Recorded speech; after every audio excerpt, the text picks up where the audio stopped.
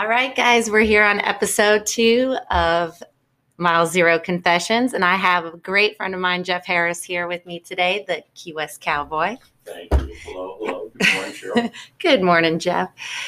So, Jeff, it's been a fun week, right? It has been a pretty fun week with the Mile Zero Music Festival in town with the Texas Red Dirt country music fans and artists. I mean, that's my kind of music. That's what I personally listen to. That's what I love. So I was right in my wheelhouse this week.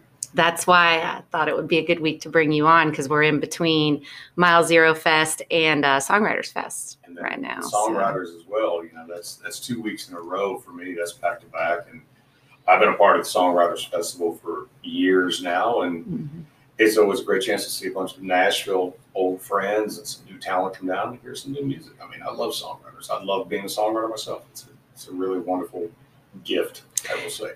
Yeah, it's been Songwriters is personally one of my favorite. Yeah. Mile Zero, I don't know much about. What is it? Red Dirt? Texas Red Dirt music. It's kind of an eclectic group of people that are just Texas diehards. And for me, I love it because it's more the traditional kind of country that I grew up and loved. And it's just the kind of country music that I write versus a lot of the stuff that's coming out of Nashville nowadays. It's a little more produced and on the poppy side, where Texas Red Dirt's, it's about as true to the fashion as you get. Yeah. Yeah. Well, I did notice the other day that actually a friend pointed out to me yesterday that Key West made Rolling Stone magazine for Mile Zero Fest. Did we? Yeah, because apparently it's the first music fest to continue to go on since COVID. Yeah. Yeah, this is a great 2-week period down here for music. I mean, especially country music fans. But if you're just a fan of music or songwriting in general, this is an amazing time to be down at Key West. Yeah, we I know that there's already been some celebrity sightings. So they had Old Dominion performed, I think Tuesday night. And then Lee Brice was on stage at Sunset Pier last night. Yes. And apparently Kenny Chesney's in town. That doesn't surprise me. I mean, you know, both Old Dominion and Lee, you know, they've been around a while. I mean, I've known Lee for years, and he's a great guy. And I don't know the guys from Old Dominion personally, but Kenny, as you know as well as I do, just pops up in town. You just never know when, you know, he's going to be sitting at a bar somewhere drinking a beer, and people look and go, "Hey, there's Kenny Chesney." Yeah, actually, Kenny was one of the first celebrities I met down here right after Hurricane Irma. I was working at Dante's Pool Bar at the time, and Kenny's yacht was parked right outside, and he used to come in with his crew and have lunch every day. And so one of the first times he came in, I called Pete up and said, "Hey, bring the boys over. Kenny's here." And it was on a Saturday, and the boys were coming from a football game.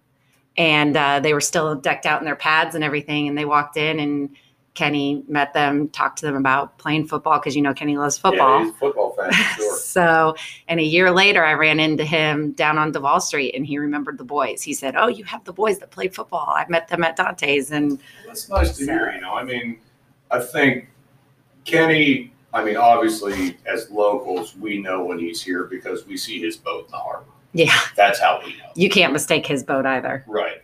But I think Kenny and a lot of other celebrities, when they come to town as locals, we have a tendency we leave them kind of alone. We don't point them out in a crowd or make a spectacle of them, because, I mean, just like anybody else, they deserve a vacation. Yeah. If they want people to know they're here, let them make that choice to let them know they're here, and not so much us. You know, we've had a lot of people, including Kenny, come into my show. You know, that I don't point out. I might smile or wink at them or nod at them, and then that's it. You know, if they want to be seen, that's their choice, not mine. Yeah. That's good advice. Yeah. You know, they deserve a private life too. So who's your favorite celebrity that you've met? You know, I've met a lot of different people over my life and my career. The one that really sticks out in my mind is the only time I was ever starstruck in my life was when I met my personal hero, George Jones. Really? And I was living in Nashville. I was backstage at the Wild Horse Saloon. He was doing a show, and lo and behold, in walks George Jones, and he just walked right up to me, and just as I was surprised. He was a very small man. He wasn't very tall, and his hair was perfect. It looked like Teflon, like it was iron. He could have been in a hurricane. That hair would not have moved. Yeah. And he just walked up and went, "I'm George," and I just went, and he just kind of looked at me like, "This man is insane. Get him away from me. I don't want to be anywhere near this man." And he turned and walked away, and I was just like, "Come back, just like I was really starstruck." Yeah. So that's probably the biggest celebrity introduction I ever had. Yeah. I mean, a lot of the other people I've met in my life have just been really casual, where we'd rather just sit down and have a cup of coffee and talk about our family or our life or our house or our kids or something. I mean, music may come up, but we all talk about music so much in our life. Sometimes we like to talk about fishing. Yeah. Or, Yeah. go on vacation. You've been anywhere cool lately that you'd recommend? That kind of stuff. That's quite a celebrity to meet. So I love George Jones. He's amazing. He's always been just number one for me. And, it's just my personal opinion, but I'm just a diehard George Jones fan. Yeah. Still.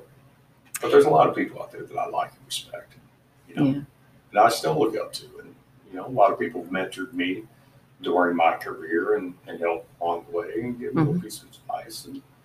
And I'm really happy about it. I mean, that's more or less how I wound up in Key West. That was actually going to be my next question, is how'd you end up here? I was living in Nashville.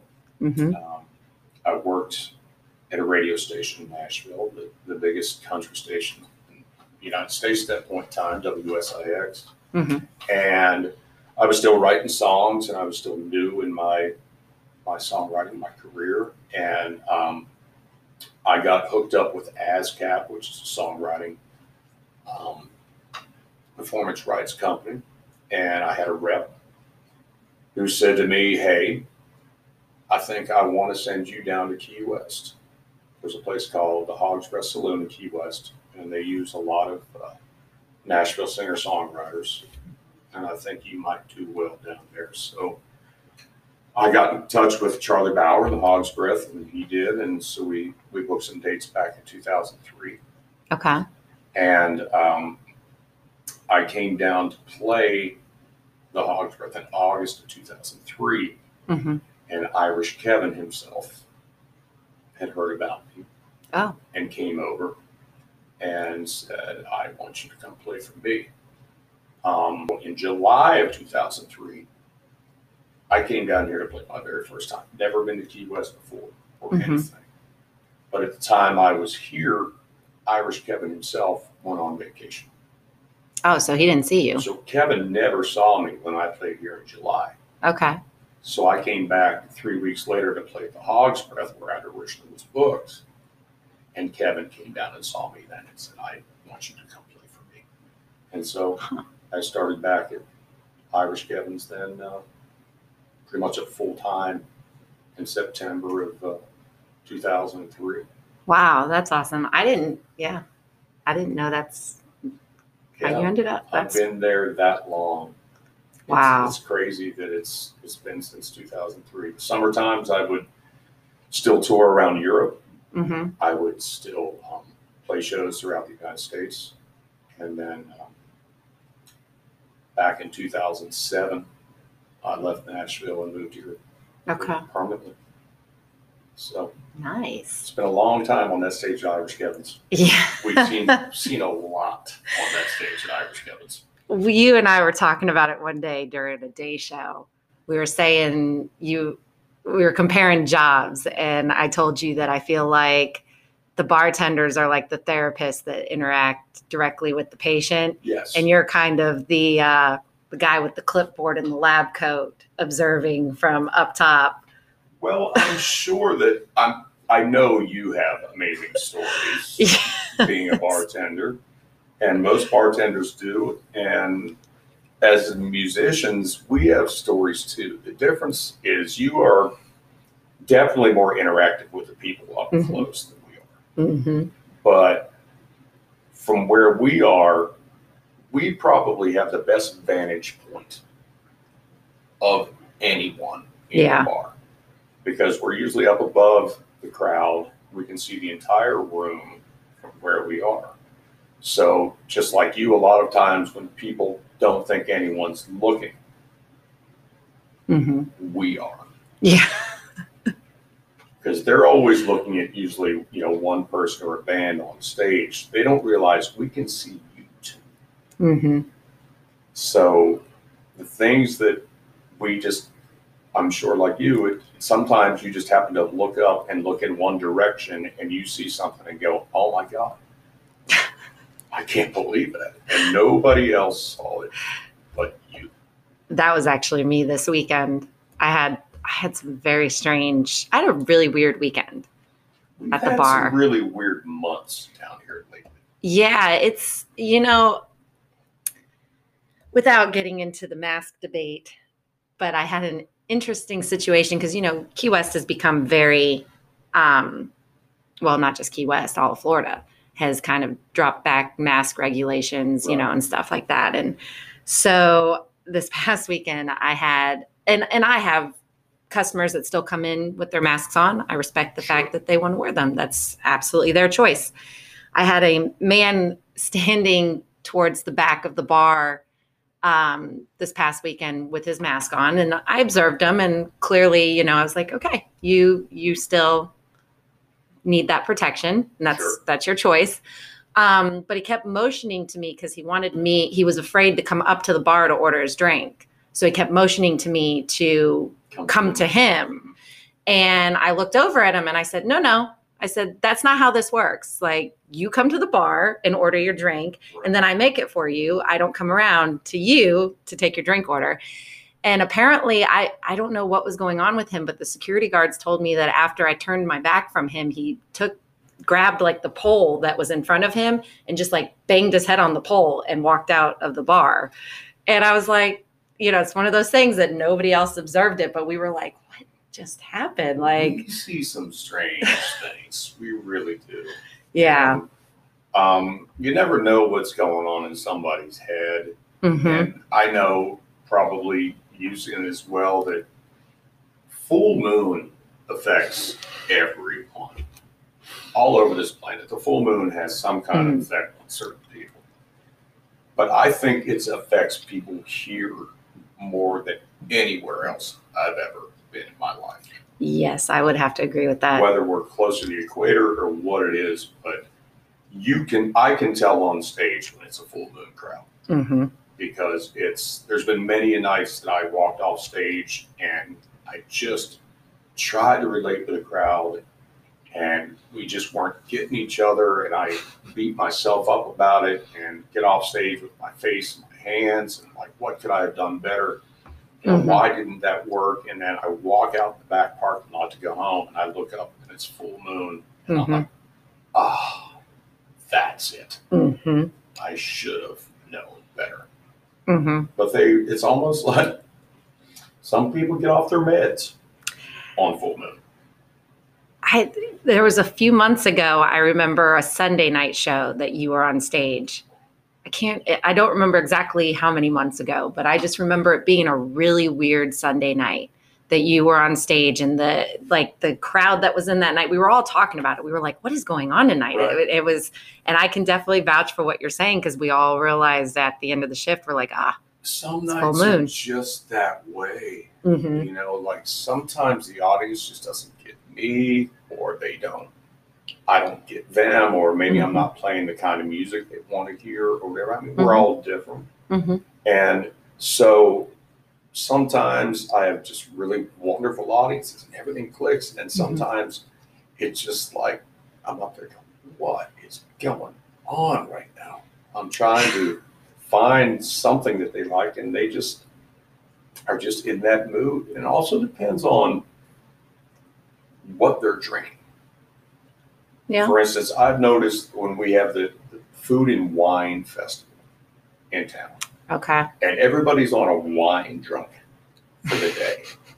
When they come in on that wine drunk, Yeah. they're like zombies.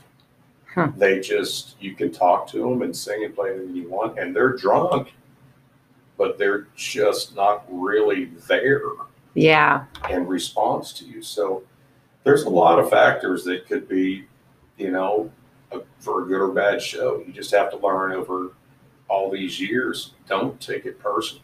Yeah. Because I used to get, you know, really upset about it, and I'd go home and beat myself up about it. And I'm like, you know, as long as you want to do the best you can. Mm-hmm. I'm not in control of the audience. I'm not in control of the weather. Mm-hmm. These things are not, you know, within my ability. I will say, at least you give your disclaimer before your show. Yeah. To let people know if you're going to get offended.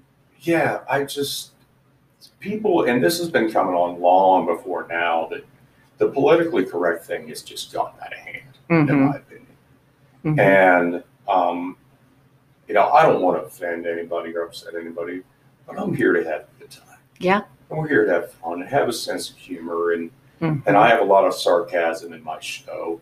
Mm-hmm. And, you know, if you're one of those kind of people that gets upset or grumpy, or you're in a bad mood, or you're just looking to fight with someone about something, then you don't want to be on my show. Yeah. You know, I'm here to have a good time and entertain you. Mm-hmm. So sometimes people forget about that.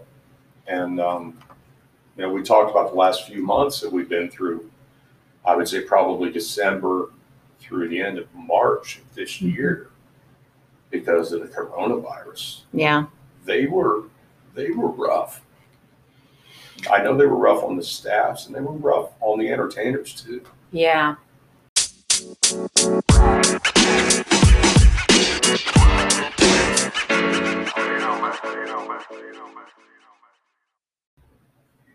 All right. So we've been talking about the crowds for the last couple of weeks and how we've seen a shift.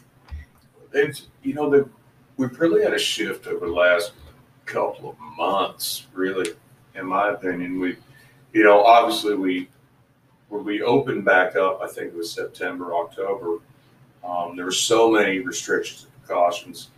And on the stage, we had plexiglass. Oh, yeah. I remember that. And having to play through the plexiglass, which was just something I never had to deal with before.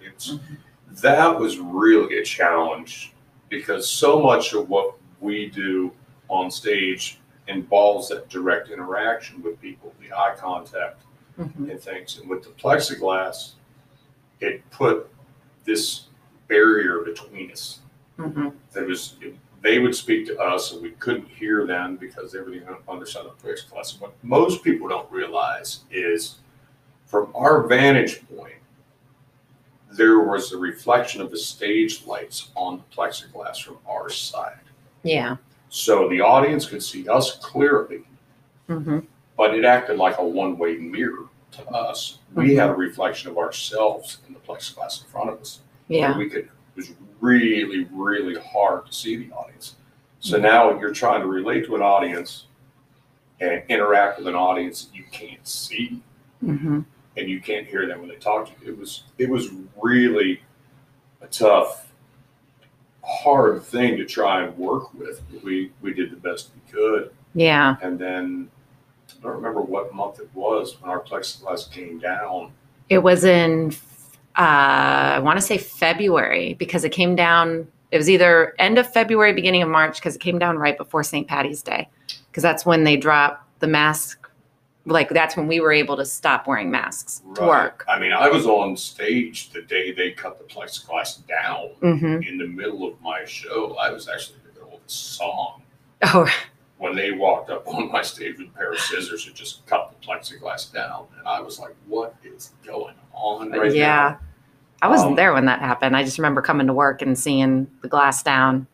and there was an atmosphere of almost like the war is over. Yeah. In the room. And over the last several months now, I think because of the coronavirus and people being locked up in their homes for so long, and restrictions, and Florida being pretty much more wide open. Any other state for a long time, we were the only ones open. You know, people have more or less come down here like they just got released from prison, and they said you can go to Key West for 7 days and do whatever you want with no consequences. Yeah. And that's what happened. Yeah. Well, you know, that's actually one of the things that my girlfriend Nora and I talked about in the last podcast, but we were talking about like people getting back out. And like, I think I brought it up last week about, the bachelor party that came in, and they said it was walking into Irish Kevin's was the first time they'd been in a bar in a year and a half. Right. And, you know, and it's like, we've been really lucky down here because we've been open and can go to bars and do all of that stuff. But our guests that have been coming in, you know, we're trying to be patient because we're trying to be, you know, we're trying to say, okay, we feel your pain. Like, you guys have been locked up. We want to be the ones to like make this fun for you. But then some of them come down. Like, I had a guy sitting at my bar on Saturday that, for whatever reason, thought it would be amusing to just sit and flick quarters at me while I was making drinks. And I ended up yelling at him. Like, he actually kind of made me mad. But some of them I was just like, I actually looked at him, I said, in what world do you think this is appropriate to sit here and flick quarters at me? So they, a lot of them forgot how to behave and how to be respectful and just decent people in public. Usually we can't really trust drunk people to begin with. Yeah. But they were, I would say, probably a little more drunk than normal because they were so happy to be out and away on vacation. And then some of their behavior was just not okay. Yeah. I mean, you were there the day the girl sprayed breast milk. I wasn't there, but that is a bullet point I have for questions to ask you today, because when I came into work and heard that story, I was mortified. So I'm going to ask you to tell that story. I was mortified. As big of a boob man as I am, that crossed the line. I was playing during spring break, and it was early in the day. I mean, it was probably around noon or 1 o'clock, and I had a bunch of spring breakers from Orlando in front of me, and they were drinking, and apparently the one woman had still breastfeeding or whatever, and she was doing something at the table, and I said, "What's going on down there?" And she just turned around and pulled her boob out and just shot a stream of breast milk at me on stage that I was just horrified. I backed up and stopped playing. I'm like, "What are you doing? Like, stop it." I think if I heard correctly, ironically, weren't you doing the Rodney Carrington song, "Show Them to Me"? No, I can't say that for sure. Okay, because somebody told me that you were in the middle of that song when she did it. That's probably just rumor. Okay. I don't remember what song I was doing. I in no way enticed this woman to do what she did, which is surprising. Yeah.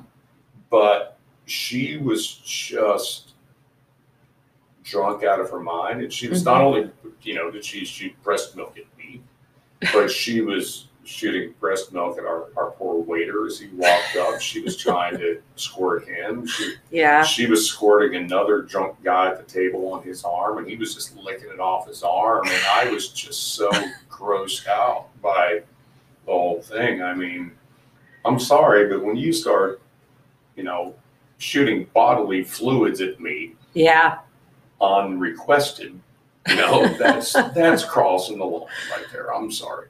Yeah, I think I found out about it from your Facebook page because you put up a blurb about it on Facebook after it happened. That even just stunned me. That one And ironically, that is not the only time I've ever heard such a story happen at Irish Kevin's. happens. It happened one other time. Yeah, I have heard that it has happened one other time. Yeah, to my friend Jared, and he actually called me the day after it happened, and he was just mortified, like just as I was. He was like, "What the hell? Like, who thinks that's okay to do that to a complete stranger you don't know?" It's someday it'll be funny. But maybe I already think it's funny. You think it's funny because it didn't happen to you, and I wasn't there when it happened. Yeah, exactly. I think if it would have happened to you or somebody else, they probably would be in the same situation I was. But even that one took me back. And at that point, I was just like, these people in these audiences right now, they have just lost their freaking mind. Mm. They're just out of control right now. And I can't control these people any longer. Yeah, no, they've been, I don't know,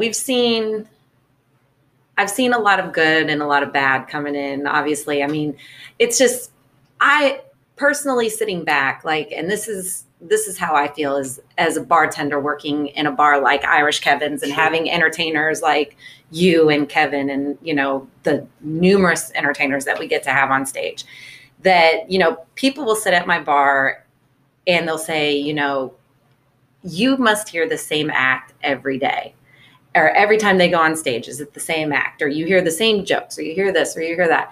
And for me, it's like, yes, there are some that, they follow a very regimented routine. But I feel it's the crowd that changes every single act and how the crowd is going to entertain or interact with the entertainer. That's what makes it exciting for me.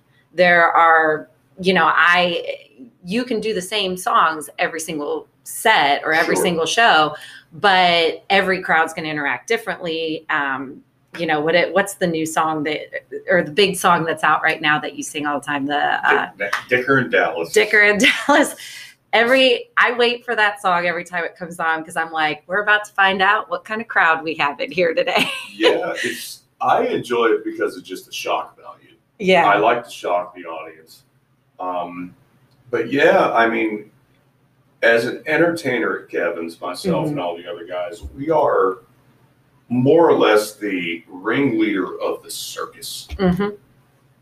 But we also have to play and sing at the same time. So you never notice, if the elephants are going to get loose or, somebody got all the monkeys drunk and then sent them into the bar.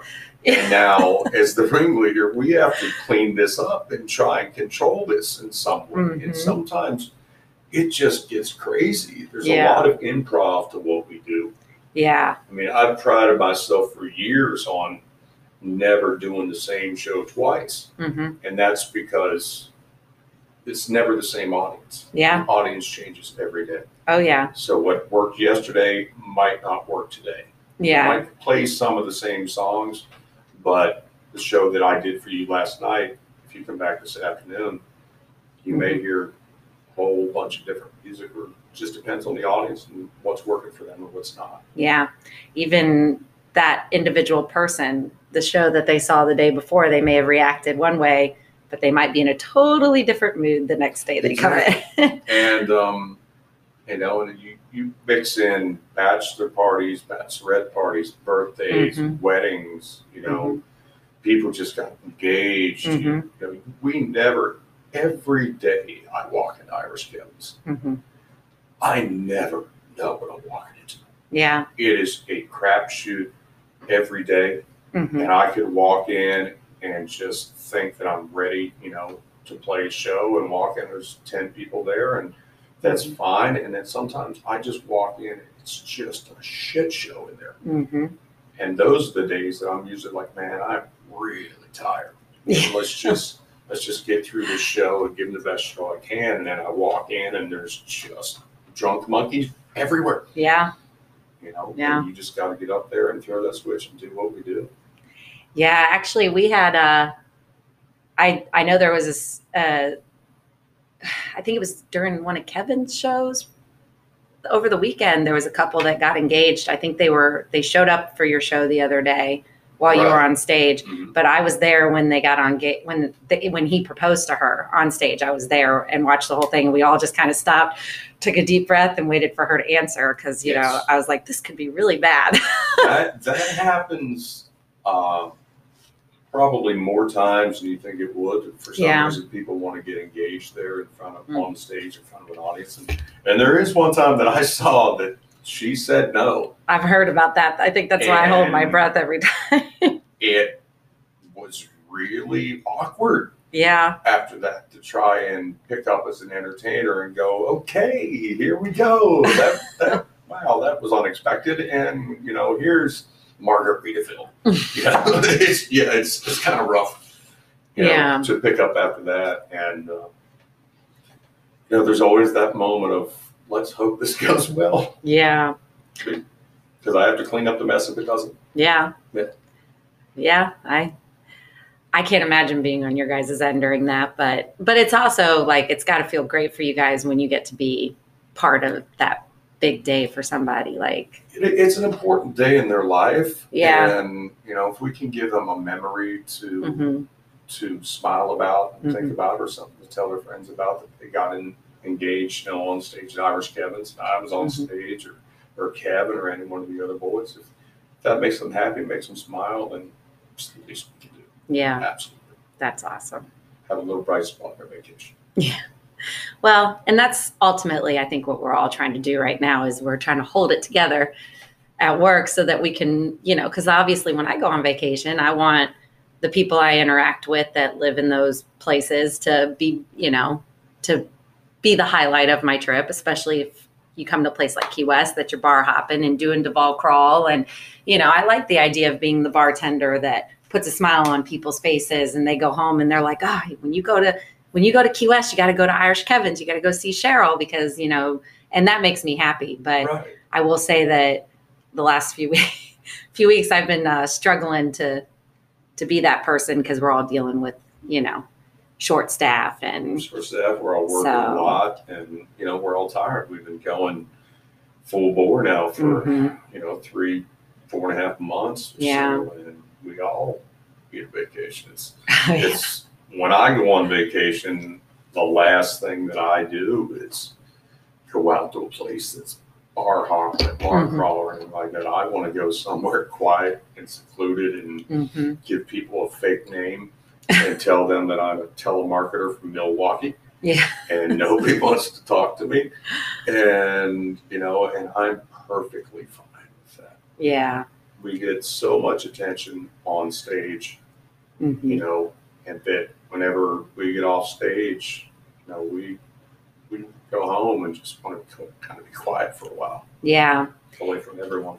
It is nice, though, to sit back right now because, you know, for a while there, I was noticing that when we first came back from COVID, Irish Kevin's was the place to go. Like, I mean, you could stand on Duval Street and look at every bar around us and they were completely empty. Right. And then you would look at Irish Kevin's and it was packed from front to back on the weekends. And it was just, you know, we were the place to go.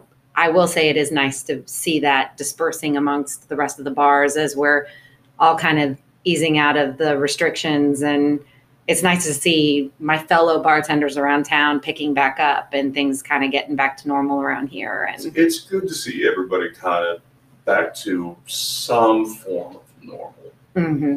You know, I mean, Kevin's has always been known as a place to go for live entertainment music mm-hmm. because you know, we've all been there a really long time and we've built mm-hmm. that up.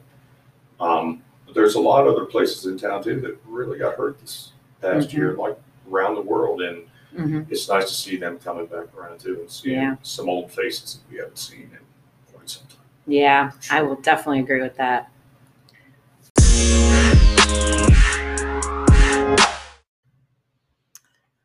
All right, so Jeff, I haven't had a chance to get started on this yet, but I do want to talk about the fact that you are a published author. Yeah, who knew? Huh? Yeah, so I bought your book the other day. Thank you. And because I mean, I listened to you tell certain stories up on the stage, and I'm like, okay, I got to have some context behind this because you're very good at telling the story without giving it away, so people have to buy the book to hear the story. That's part of the sales pitch of it. Yeah. So the name of your book is So You Think This Looks Easy, Tales of a Troubadour. Yep. For those who are country music challenged, let's explain what a troubadour is. Troubadour is it's actually a very respectful term. It goes, I didn't realize this until I researched, but it goes all the way back to the kings and queens. Really? Whenever the royalty or whoever wanted someone to come and sing and play for them, they would clap their hands and say, I want to see the troubadour. It's a strolling minstrel that plays an instrument. So if the king were to want the troubadour to come in and play, it would be, one guy with a guitar, and he would sing and play to please the queen, the royalty, whoever. It could be a guitar, it could be a fiddle, it could be a flute, it could be actually Mozart was considered a troubadour. Bach was considered a troubadour. So because it's just a solo person who sings and plays and travels around as a troubadour. Okay. So I'm very proud to call myself a troubadour. That's very cool. I didn't know the full definition of it, so that's awesome. It's people hear it. It's also, one of the most famous clubs in LA. And that's why music clubs in LA. So when you say the troubadour, most people probably give reference to that, but that's where it comes from. It's a single musician who sings and plays and entertains. I've just always known it from the George Strait song. Sure. So that was the first time I'd ever actually heard the word. So well, I can relate to that song. I feel that way sometimes. Yeah. So tell us a little bit about, I think it's awesome that you wrote a book, because your book is kind of like, in a way, kind of what I wanted to do with this podcast without having to be the author, but being able to tell the stories of what it's like to do what you do for a living. Well, I'm full of stories. I mean, I've traveled around the country, around the globe. I've played in 17 different countries. Most of the time just alone. Just me and the guitar on stage as a troubadour. And much like what we see here at Kevin's and other places, you see things that nobody else sees. One of the chapters is called Nobody Saw It But Me. Yeah. And that happens a lot. Yeah. And just the things that happen to you whenever you travel and you're alone traveling, and the mishaps that comes up in situations or the environment you find yourself in, and you have no idea what's going on. I found myself in countries where, I was the only English speaking person there. And then I have to go in and try and entertain an audience singing English when English is not their mother tongue. So it works out well, because no matter where you go in the world, everybody loves music. Oh, yeah. It is the language of the world. It doesn't matter if you can understand the lyrics, everybody still understands the beat. But there's a lot of mishaps that happen and funny situations. And this is a collection of some of those situations up into the point where I started working at Key West the full time. Okay. Tells a little history about my beginnings, my upbringing. So most of what I want people to understand out of this book, number one, is I want them to laugh. Yeah. I want them to laugh out loud. Yeah. When they read some of the things that's happened to me. And the other thing is maybe to understand me a little bit better, of why I react the way I do to some things when I'm on stage, because I've seen way more than I ever imagined I would. Yeah. As a little guitar player from Pennsylvania. It's interesting how being in this kind of environment does change you, right? Because if you'd met me 5 years ago, you probably would have hated me. Why is that? Oh, because I lived in the very cookie cutter, I lived in St. Augustine, Florida, in an HOA neighborhood in my little Leave It to Beaverland. And, I wasn't as open-minded at that point as, I was trying to live, quote unquote, the normal life, what we're told, this is how things are supposed to be. And, when Pete and I chose to break away from that and move our children onto a sailboat and said, you know what, no, there's this whole big world out there and we want our kids to be exposed to it. Absolutely. And, you know, and working in a bar, even Pete says that, you know, it changes you. Like you learn to react to things differently, things that would normally offend other people. I look at it and laugh. Sure. Because I'm like, if that's the worst thing I hear today, then I'm doing good, you know, but the person next to them is like, I can't believe that person just said that to you, you know? And so, yeah. But I was saying in the last podcast, there are some stories I'm not quite ready to tell on here, what people have said to me, but I can tell you, I've worked noon shifts, like afternoon shifts at Irish Kevin's, and had customers already drunk at 1:00 in the afternoon, make comments to me that I'm just like, in what world do you think that's appropriate? I will laugh, but the next woman you say that to, she'll probably smack you. I can honestly say, from my personal experience, that obviously there's alcohol usually involved. Mm-hmm. I have had women say things to me in bars, just come up random to me on stage or after the show and say things to me that in my wildest dreams I would have never said to a woman. Yeah. They are so more dirty and filthy than I ever possibly would have thought of. That sometimes even I'm taken back and go, wow. Now, so in the last week's podcast, Nora and I were talking about whether that sometimes is Key West, or do you feel that, because we do feel when Key West, as far as vacations go, people come down here and sometimes think, like, we feel like they forget there are still laws. Right. Because Key West is so lenient about a lot of things. Like, so we feel like when people come down here, they kind of forget that they react differently. So do you feel that you hear it more now that you live in Key West, or do you feel it's pretty even across the board? I don't know that it's any more here in Key West. I mean, I've had females say things to me all over the world, wherever I was playing, that just sometimes, like I said, I was even taken back. But I feel here in Key West in general, people come down here and do things in this town that they would never do in their own hometown. Yeah. For sure. Yeah. Because nobody knows them, so they can do whatever they want to do. And it's people like us who have to witness their behavior. Well, you know, and it's actually one of the things that that is actually my favorite thing about this town, is that Key West is a town that, you know, our motto is one human family. Sure. Like, we truly are very open to all lifestyles, all, you know, like, it's just a town where you can really literally be anything you want to be. Beautiful that way. And there's a lot of places in the world that aren't as open-minded as we are down here. And so, I mean, I think that's why I love doing this job down here, is because we just see all walks of life. It's an interesting place to live, and you know as well as I do that we see things on a daily basis that don't even faze us, that we don't even blink an eye at. That if you were to see in any other town in this world, you would stop and go, what is that? What is going on? But it doesn't even faze us. We just walk past it like it's nothing. Yeah. And that's the beauty of this little island of misfit toys. And you have a son. Yes. And he is almost 14? Elvis will be 14 this month. Okay. And he's full-time in Key West with you? Okay. So how I have to ask, because I also have a 14-year-old son who is very intertwined with the culture down here.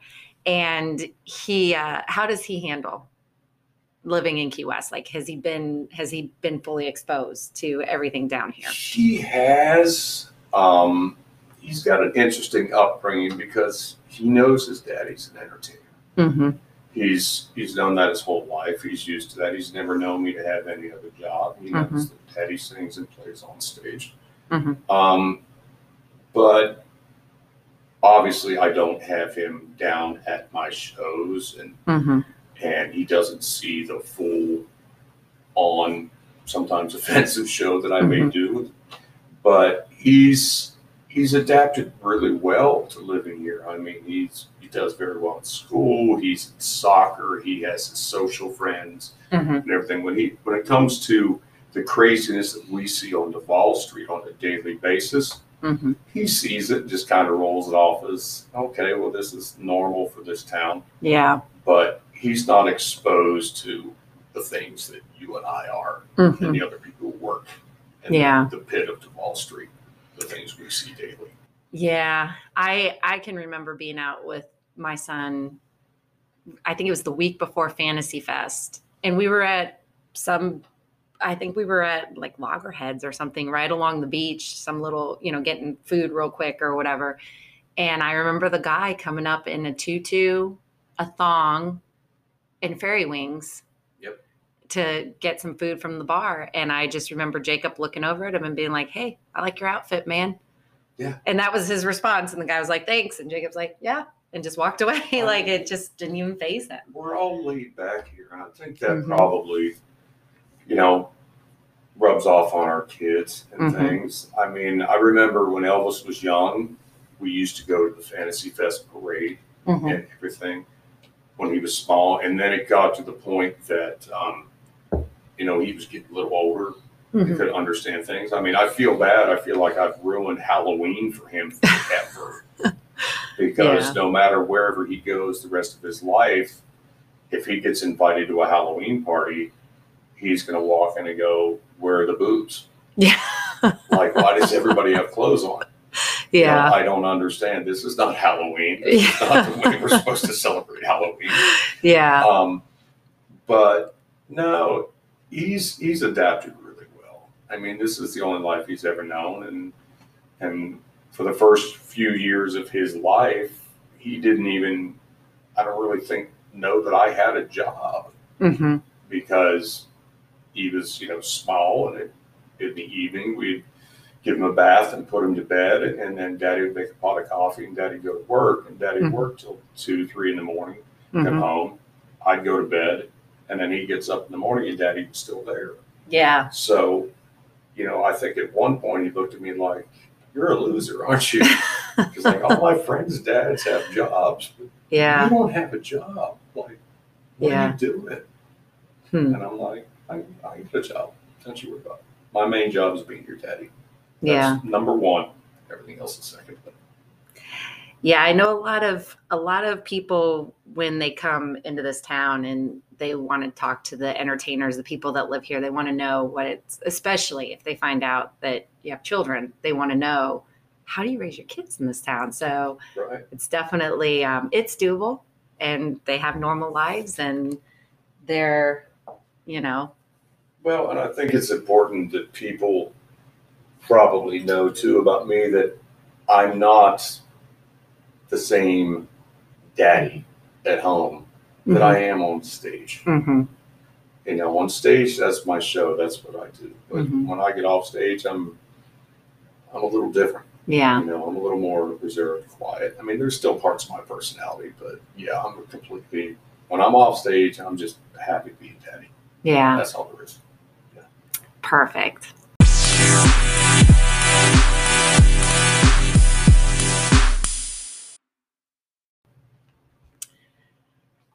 So we were sitting here chatting during the break about you and how your preferences and how you spend your extracurricular time have changed since you've been in this job. So I'll go ahead and let you take over. I mean, it's I think with any entertainer or anything like that, we all have our own personal demons, and I started playing in bars when I was 18, 19 years old. And just like any other bar, first thing everybody wants to do is want to drink. Let's go drink, especially in this town. She's running, somebody has to go drink. And almost as an entertainer, you're almost kind of expected to drink. And then, and then you walk into a bar and you're just coming to work, and they've been there a while, so they're already pretty buzzed up. And now you're sober, so you're trying to get a buzz so you can relate to each other. And just throughout the time, it just escalates and it gets more and more and more. You know, and whenever in your 20s and college and things, just to drink to have fun, and then it goes on through your 30s. You know, you're still drinking and trying to have fun like you're in your 20s, and then what happens is as you get older, you realize you're drinking, but you're still trying to relive that youth, but you're not. And in my personal case, it just got to the point that I was just drinking all the time. The only time I drank was at work. But I work 6 days a week. Yeah. So, and my preference to drink was Jack Daniel's whiskey. I wasn't drinking beer. So I was drinking, 40% alcohol. And it just got to the point in my life that I just didn't want to do it anymore. I couldn't. I wanted to stop, but it was almost expected of me, and then people kept bringing me shots on stage and things like that. And so it finally got to the point where I just looked at myself in the mirror one day and said, I just don't want to do this anymore. I don't want to live like this anymore. And I struggled with it for a long time. It's something I never leave, but I've had some great friends and some really wonderful people at AA that helped me through the years, that have learned me, taught me different ways that I can live a life, that I don't have to have that anymore. Yeah. And I really, just personally, I don't judge anybody else for what they do, and I don't have a problem being around. I just learned that I don't need it in my life anymore. Where I used to drink to just have fun. And it got to the point that it just wasn't fun anymore. Yeah. And just as I got older, my body couldn't metabolize it as well, and hangovers would kill a small child. And then you had to drink to take away the hangover. And it just got to the point that I said, I don't want to live like this anymore. Yeah. And so I just made the decision to stop. Yeah. And I'm just so thankful I did, because, my life now, after several years, is way better than it was. My relationship with my son is way better than it ever was. And, when I see people every day, and sometimes I look at my head, and I go, wow, I'm just glad I'm not that guy anymore. Yeah. And so just enjoy my quality of life now. I definitely know it's one of the things you do take great pride in, because you do. I mean, every shift I work with you, there's at least one customer that offers, what can I send up to him for a shot? What will you do a drink of? And I'm like, oh, just send him up a coffee. Yeah, that's common. I mean, it's common courtesy. People would rather buy you a drink than two. Yeah, it's usually what I like to tell them is he accepts. Exactly, I'll take your he cash. Accepts cash. And for so many years, I've been in cabins for 18 years now. And for so many years, people knew me to drink, and they would come in and buy a shot with me. And, they just get into town. They're like, hey, I'm going to have a shot with Jeff Harris. They buy 2 shots. They bring one up to me, and we click glasses. We do the shot, and then they go sit back down. And 15 minutes later, somebody else comes in and goes, hey, I want to do a shot with Jeff Harris. And they buy a shot for them, and then bring me one. And now it's like the ultimate peer pressure job. So now, I just had one 15 minutes ago. Now I have to have another one now. Yeah. Not to offend you. And then that adds up real quick. Yeah. Next thing you know, you're 5-6 shots in, and you still got 2 hours left to go on the show. Yeah. And it just physically just got bad. Yeah. And it just, I saw my life spiraling in ways that I wasn't happy with. And one of the main problems was my drinking. Yeah. So I just excluded that from the equation altogether. Yeah. And I'm happy I did.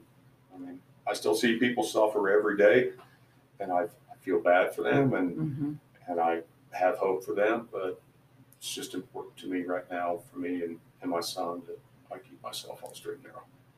Well, you've been how many years now? It's been 4 years since I started into recovery, but it's been several years now since I've had a drink. That's awesome. And yeah, very proud.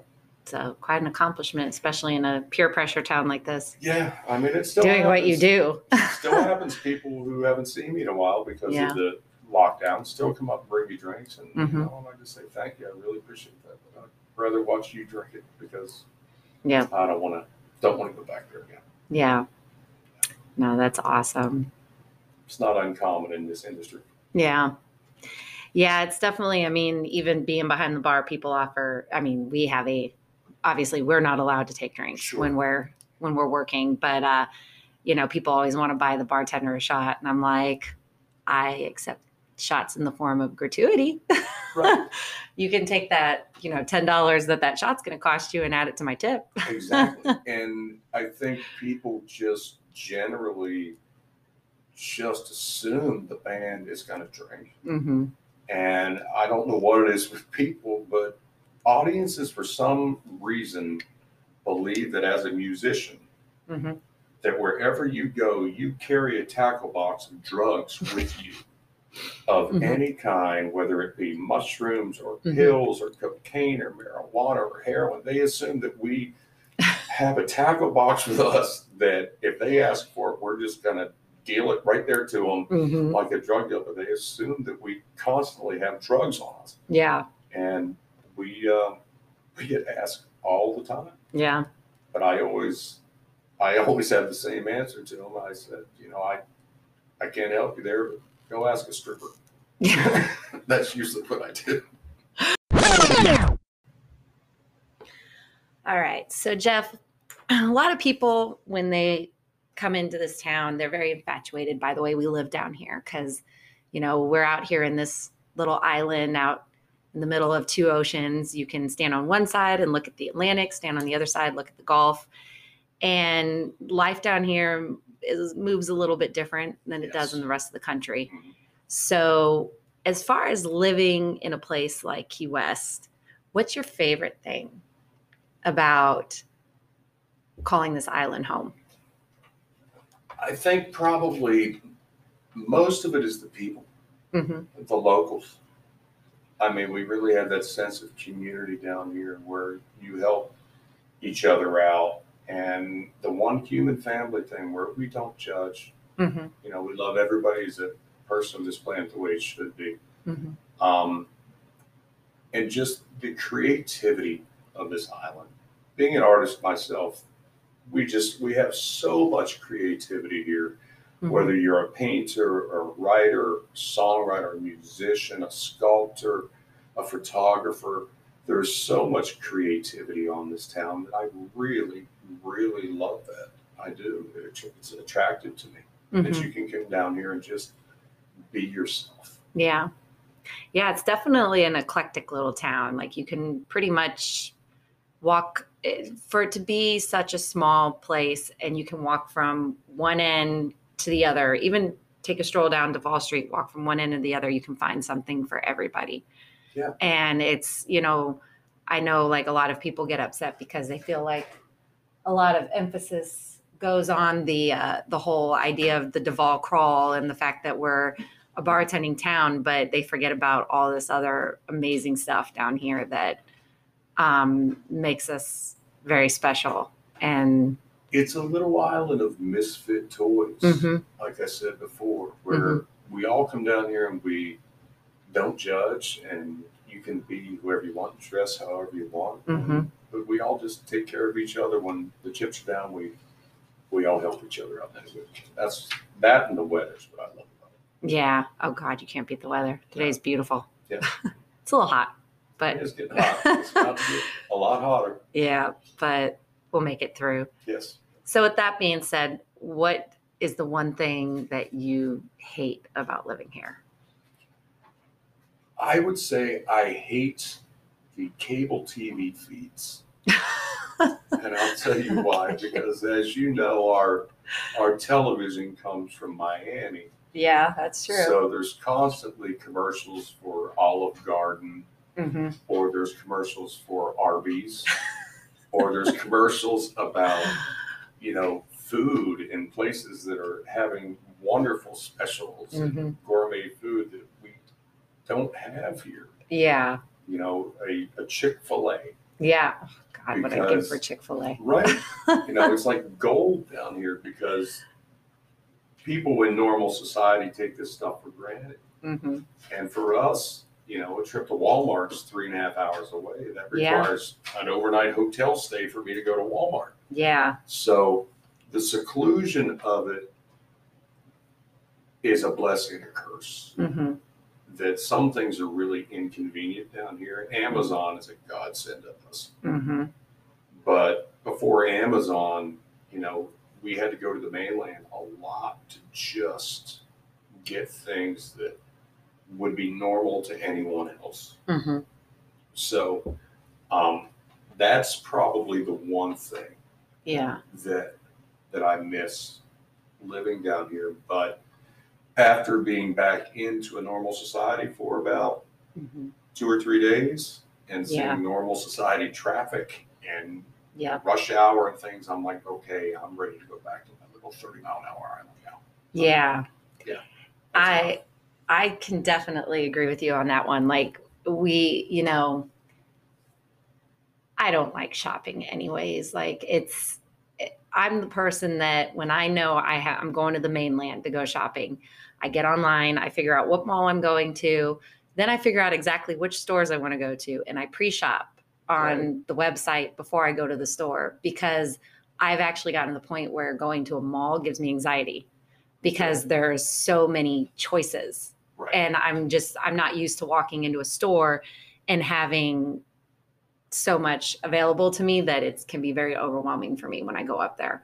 So, and I know that probably sounds ridiculous, but I can tell you, I've walked into the mall and called Pete hyperventilating because I'm like having an anxiety attack because it's just too much. Well, we don't have that here, you know? So, and, but it's definitely, it does make you appreciate it when you step into that world for a little bit and you're like, okay, I live just fine with my TJ Maxx that I pick through and, you know, cross my fingers I can find something. Like, you know, I'm okay with that being my shopping source at the spur of the moment. Or My mainland trips primarily revolve around food. oh, really? They really do. It's Walmart, then Olive Garden, then I may go to Target, and then I'm going to Macaroni Grill for dinner. I'm making sure I'm hitting Waffle House in the morning for breakfast, and then Cracker Barrel for lunch on the way back. Yeah. And stop at Arby's to get a late night snack at Key Largo. You know, it's really, mine kind of revolves around food. That's interesting because I personally feel Key West has some amazing restaurants, and I would much rather eat our local than chain. Well, I always worry when I hear yeah. restaurants. But Yeah. I don't eat seafood. Huh. I am a true land guy. Yeah. I don't eat seafood. I don't like it. I have no desire for it. I have no desire to own a watercraft. I live on an island in the Caribbean Sea. I like motorcycles and cars and steak. Yeah. So, I mean, we have some amazing restaurants, amazing seafood down here. It's just, I am a meat, potatoes, lamb guy. So that's why it's, when I go back to the mainland, I want some other things to eat that maybe we can't get here. No, it's a valid point. It makes no sense that I live here, but I live here I just because think of my career. it's just funny when you bring up motorcycles, and I'm like, you can't go more than 30 miles an hour anywhere on this island. Unless you get past Stock Island. No. Yeah. Well, it was funny. I remember I bought my car down here in Key West, and when I finally, like probably 6 to 8 months into owning it, was the first time that I took it up to Miami. And I remember that first stretch that you can go like 55 miles an hour. And I'm like, this is the fastest my car's ever gone. Right. Seems like you're driving a space shuttle. Yeah. We're about to find out how many horsepowers this thing has. I'm a white-knuckled old lady on the Florida Turnpike. I really am. Yeah. I mean, yeah. I'm doing 70 miles an hour going, this is amazing. I can't believe I go this fast. Yeah. Yeah. Well, I definitely don't miss interstates, that's for sure. No.